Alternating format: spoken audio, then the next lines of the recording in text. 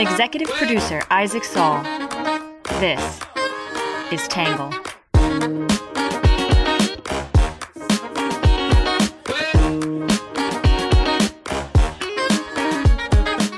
Good morning, good afternoon, and good evening, and welcome to the Tangle Podcast, the place we get views from across the political spectrum, some independent thinking, and a little bit of my take. I'm your host, Isaac Saul, and today is Monday, November 13th. We're going to be talking about Senator Joe Manchin, the Democrat from West Virginia, who has decided not to run for re-election in 2024 and spark some rumors about a potential presidential run. We're going to break down what we know, what it means for the Senate race in 2024 and all that good stuff. Before we jump in, a quick heads up. On Friday, in case you missed it, we released an interview on YouTube and our podcast between Dan Cohen and Hussein Abu Bakr Mansour about the happenings in Israel and Palestine. It was a controversial interview for a lot of reasons. I've been reading through some of the comments on YouTube from folks, and I would say mixed reviews decidedly about the helpfulness of the interview and also who people felt like was the honest participant in the interview, which I thought was interesting. So I encourage you to go check it out. We published it because it was, I thought, illuminating about how two people could frame the same event in such a different way. And I hope it added something to the discourse, but you know, for some people, maybe it didn't. So with that out of the way, we're going to kick it off with some quick hits.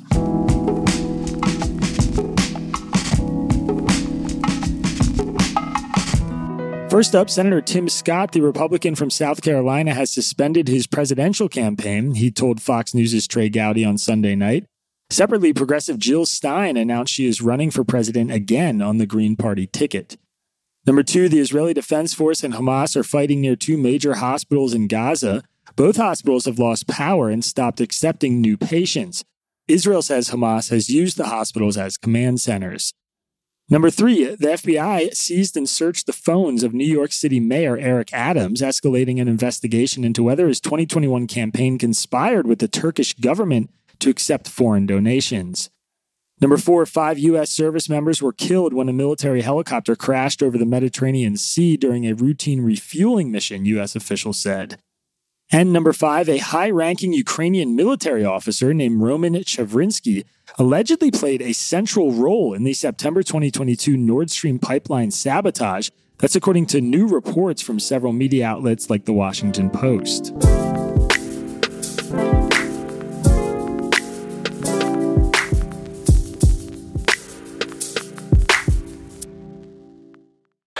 We are following some breaking news right now. West Virginia Senator Joe Manchin has announced he is not running for re-election. That's right. Manchin calls this the hardest decision he's ever had to make. He says he will continue to fight for the middle.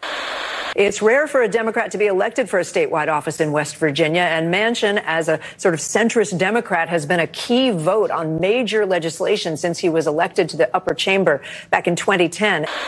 After months of deliberation and long conversation with my family, I believe in my heart of hearts that I have accomplished what I set out to do for West Virginia. I have made one of the toughest decisions of my life and decided that I will not be running for re-election to the United States Senate.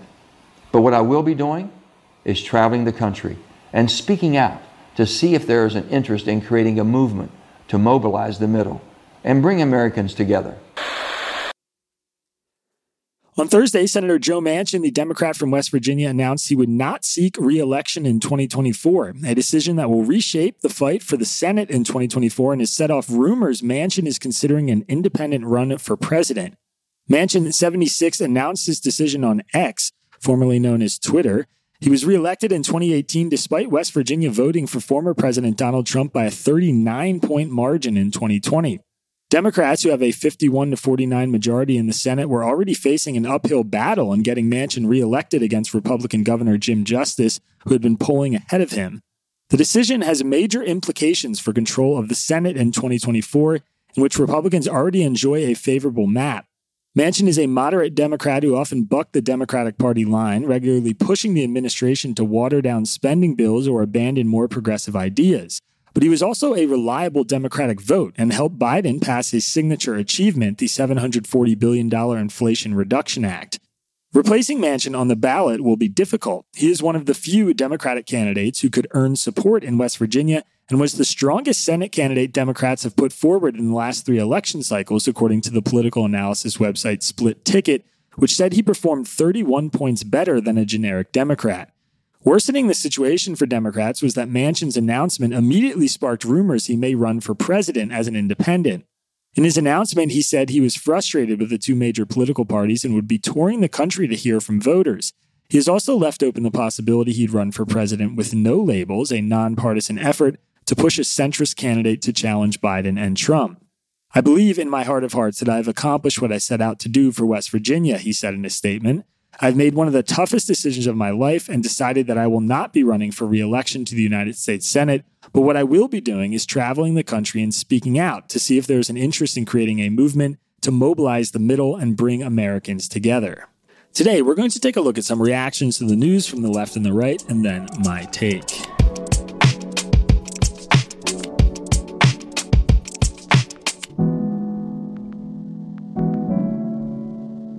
We'll be right back after this quick commercial break.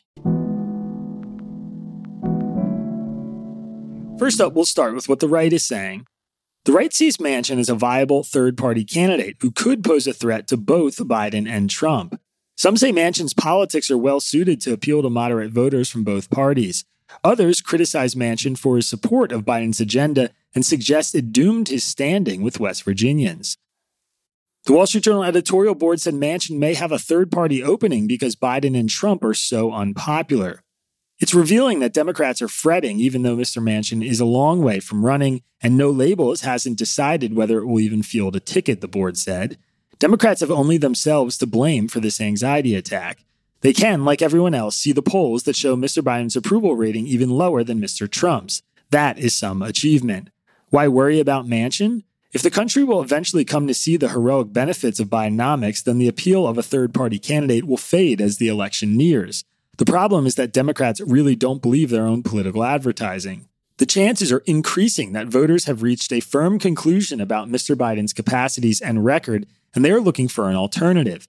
Many of those voters find Mr. Trump unacceptable, and so Mr. Manchin might be a safe harbor.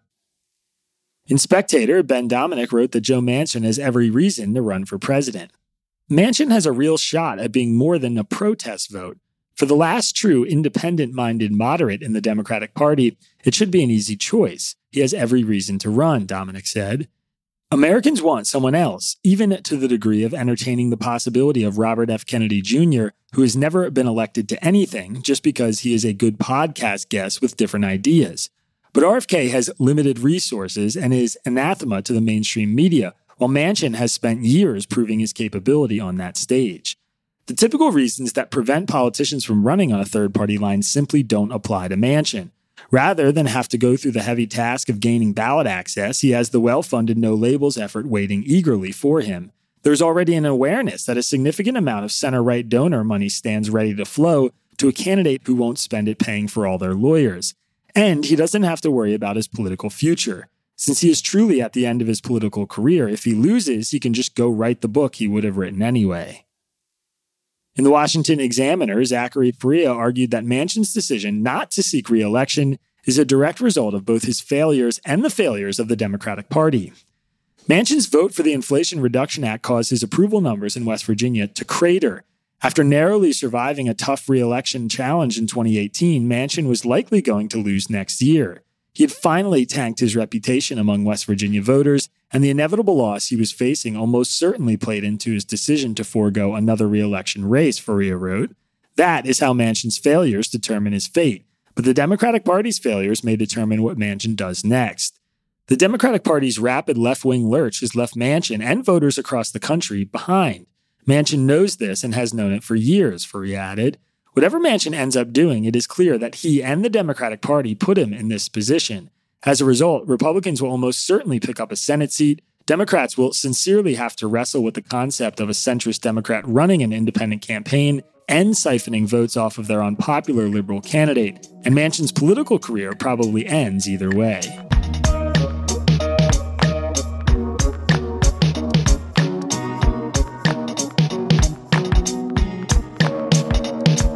All right, that is it for what the right is saying, which brings us to what the left is saying. The left is appreciative of Manchin for his support of key Democratic bills over the years, but think he'd tarnish his legacy by running as a third-party candidate. Some argue that losing Manchin will have a negative impact on addressing climate change. Others make the case that a Manchin third-party run would help Biden and hurt Trump. In Bloomberg, Jonathan Bernstein wrote, Democrats can't blame Joe Manchin anymore.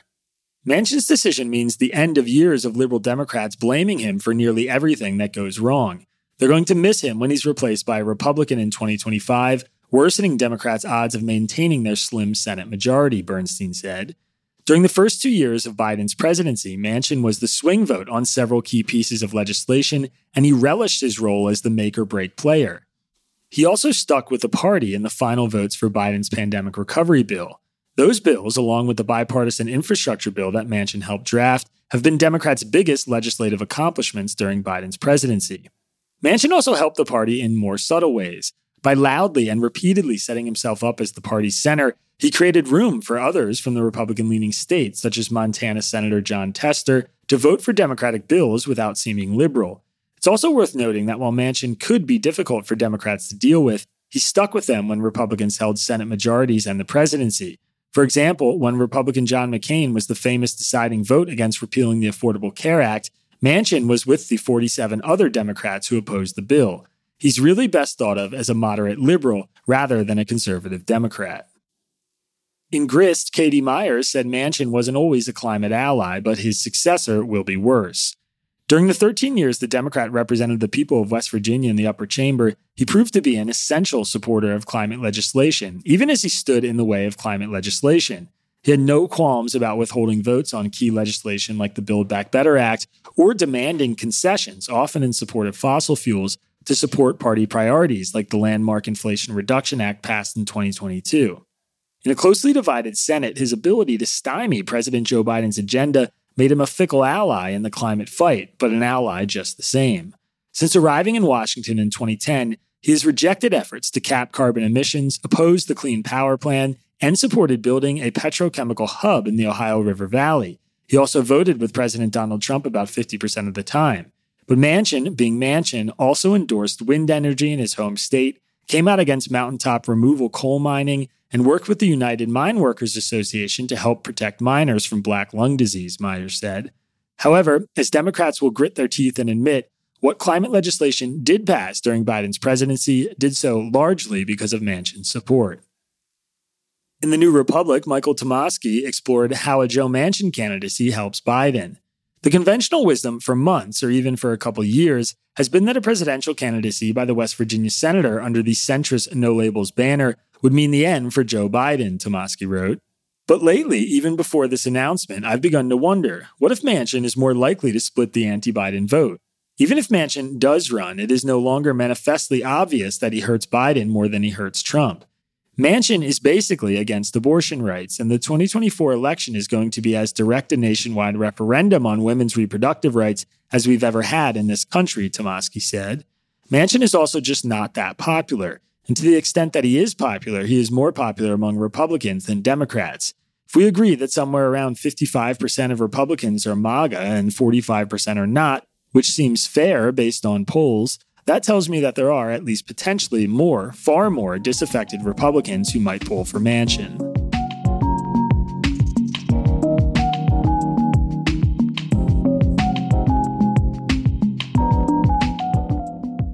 All right, that is it for what the left and the right are saying, which brings us to my take. So I think Democrats are really going to miss him. Over the years, Manchin has become a target of many progressive activists, often framed as the reason certain bills or legislative ideas couldn't pass the Senate. But the truth is that Democrats have been lucky to have Manchin at all.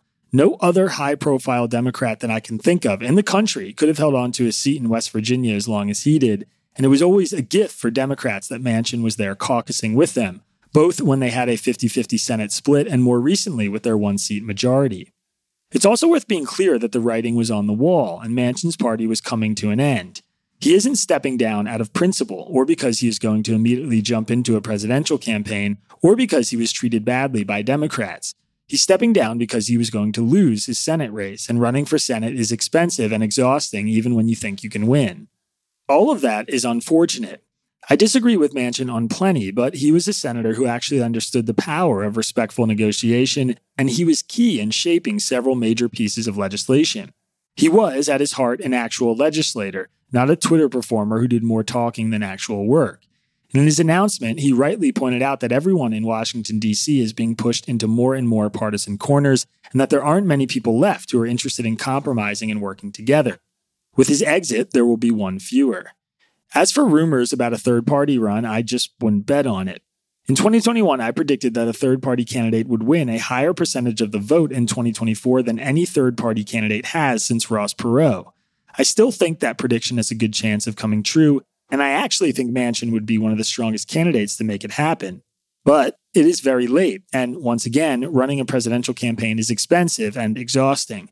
Despite being a true legislator, the 76-year-old Manchin is not a great fundraiser, and he isn't nearly the politician to pull off such a monumental victory. Manchin is also realistic, which means he knows all of that. It also means he'd be running solely to make a point that a big chunk of the country wants a third-party candidate, which would come with the risk of undermining Biden and helping Trump get elected again. Given Manchin's respect for Biden and his loyalty to the Democratic Party, I'm very, very skeptical he would take that risk. Whether he jumps in or not, though, the biggest impact of this decision is what it just did to the Senate map.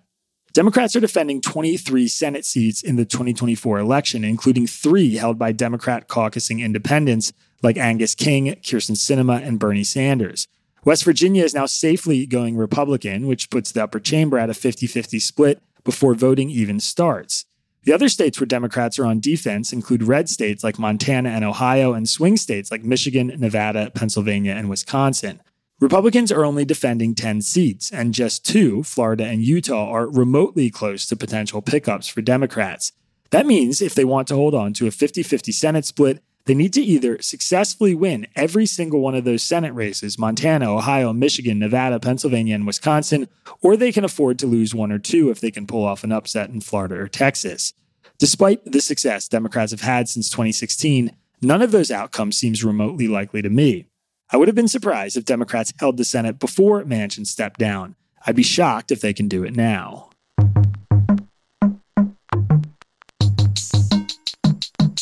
We'll be right back after this quick break.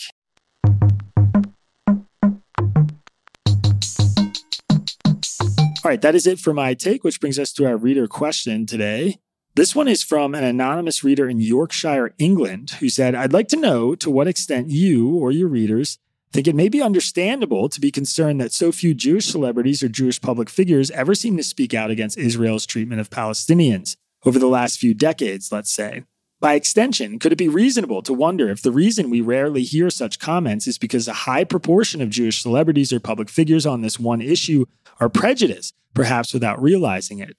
Obviously, it's okay for any one person to remain silent on any big political issue, but when the overwhelming majority of single demographics in the public eye stay silent on such a politically charged issue, is that not itself evidence that a public opinion within those communities is, on balance, both pro-Jewish and anti-Palestinian?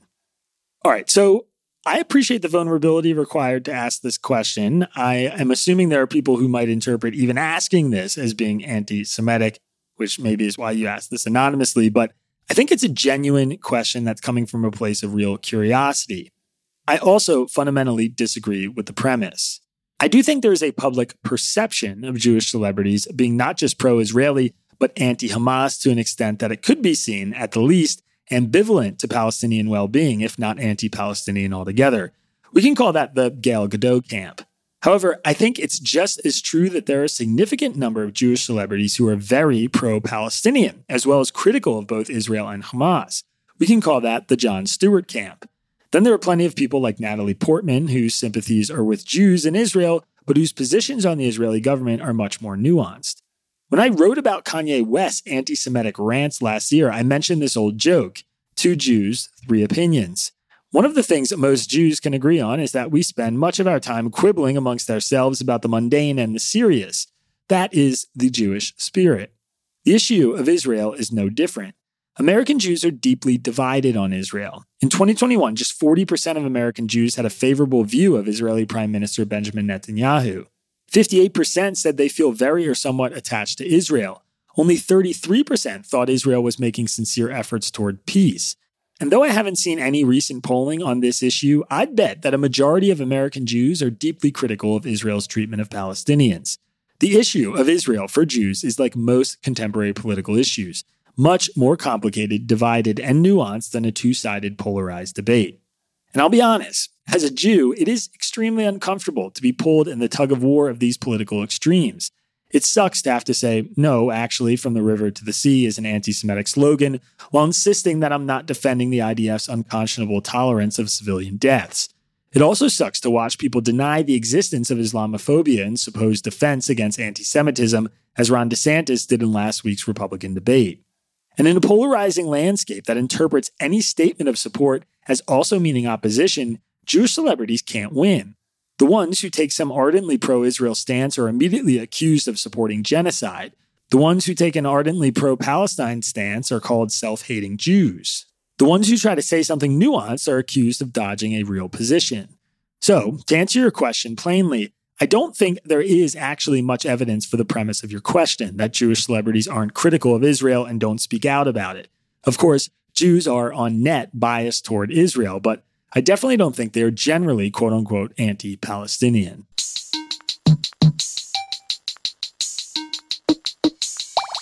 All right, that is it for today's reader question, which brings us to our Under the Radar section. The United States is now quietly pumping oil at a record rate, driving crude oil prices lower, even as Russia and Saudi Arabia cut production to pump up prices, Axios reported. In the last week of October, the U.S. crude oil production was 13.2 million barrels per day, a new record. Meanwhile, the U.S. benchmark is down 15% since the end of September as global demand slumps, especially in China. Axios has the story, and there's a link to it in today's episode description.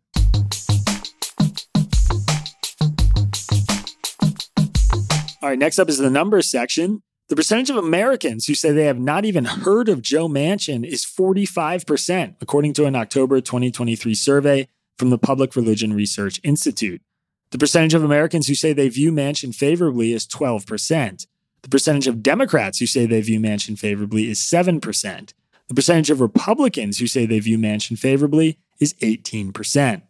According to an October 2023 poll of the state's voters, Governor Jim Justice's lead over Manchin in the race for West Virginia's Senate seat was 41% to 28%. The number of Senate seats up for election in 2024, including a special election in Nebraska, is now 34. The number of those seats that are held by Democrats or independents is 23. The number of states in which No Labels has gained ballot access for the 2024 election is 12. All right, and last but not least, our Have a Nice Day section. When Anna Karen Elf walked past her workplace at the city library in Gothenburg, Sweden last week, she noticed something strange.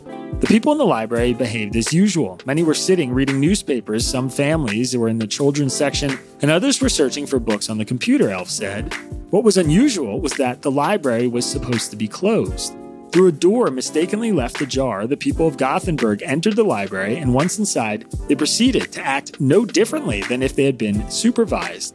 After Elf announced to the guests that the library would be closing, they cooperatively left, and some left with books.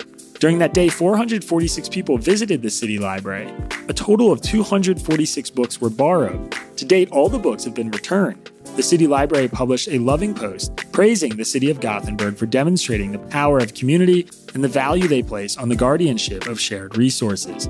ZME Science has the story, and there's a link in today's episode description.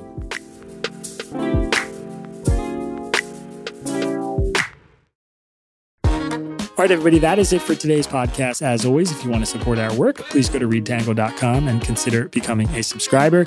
Don't forget to go check out our YouTube channel. We've got a controversial new interview up there. We'll be right back here, same time tomorrow. Have a good one.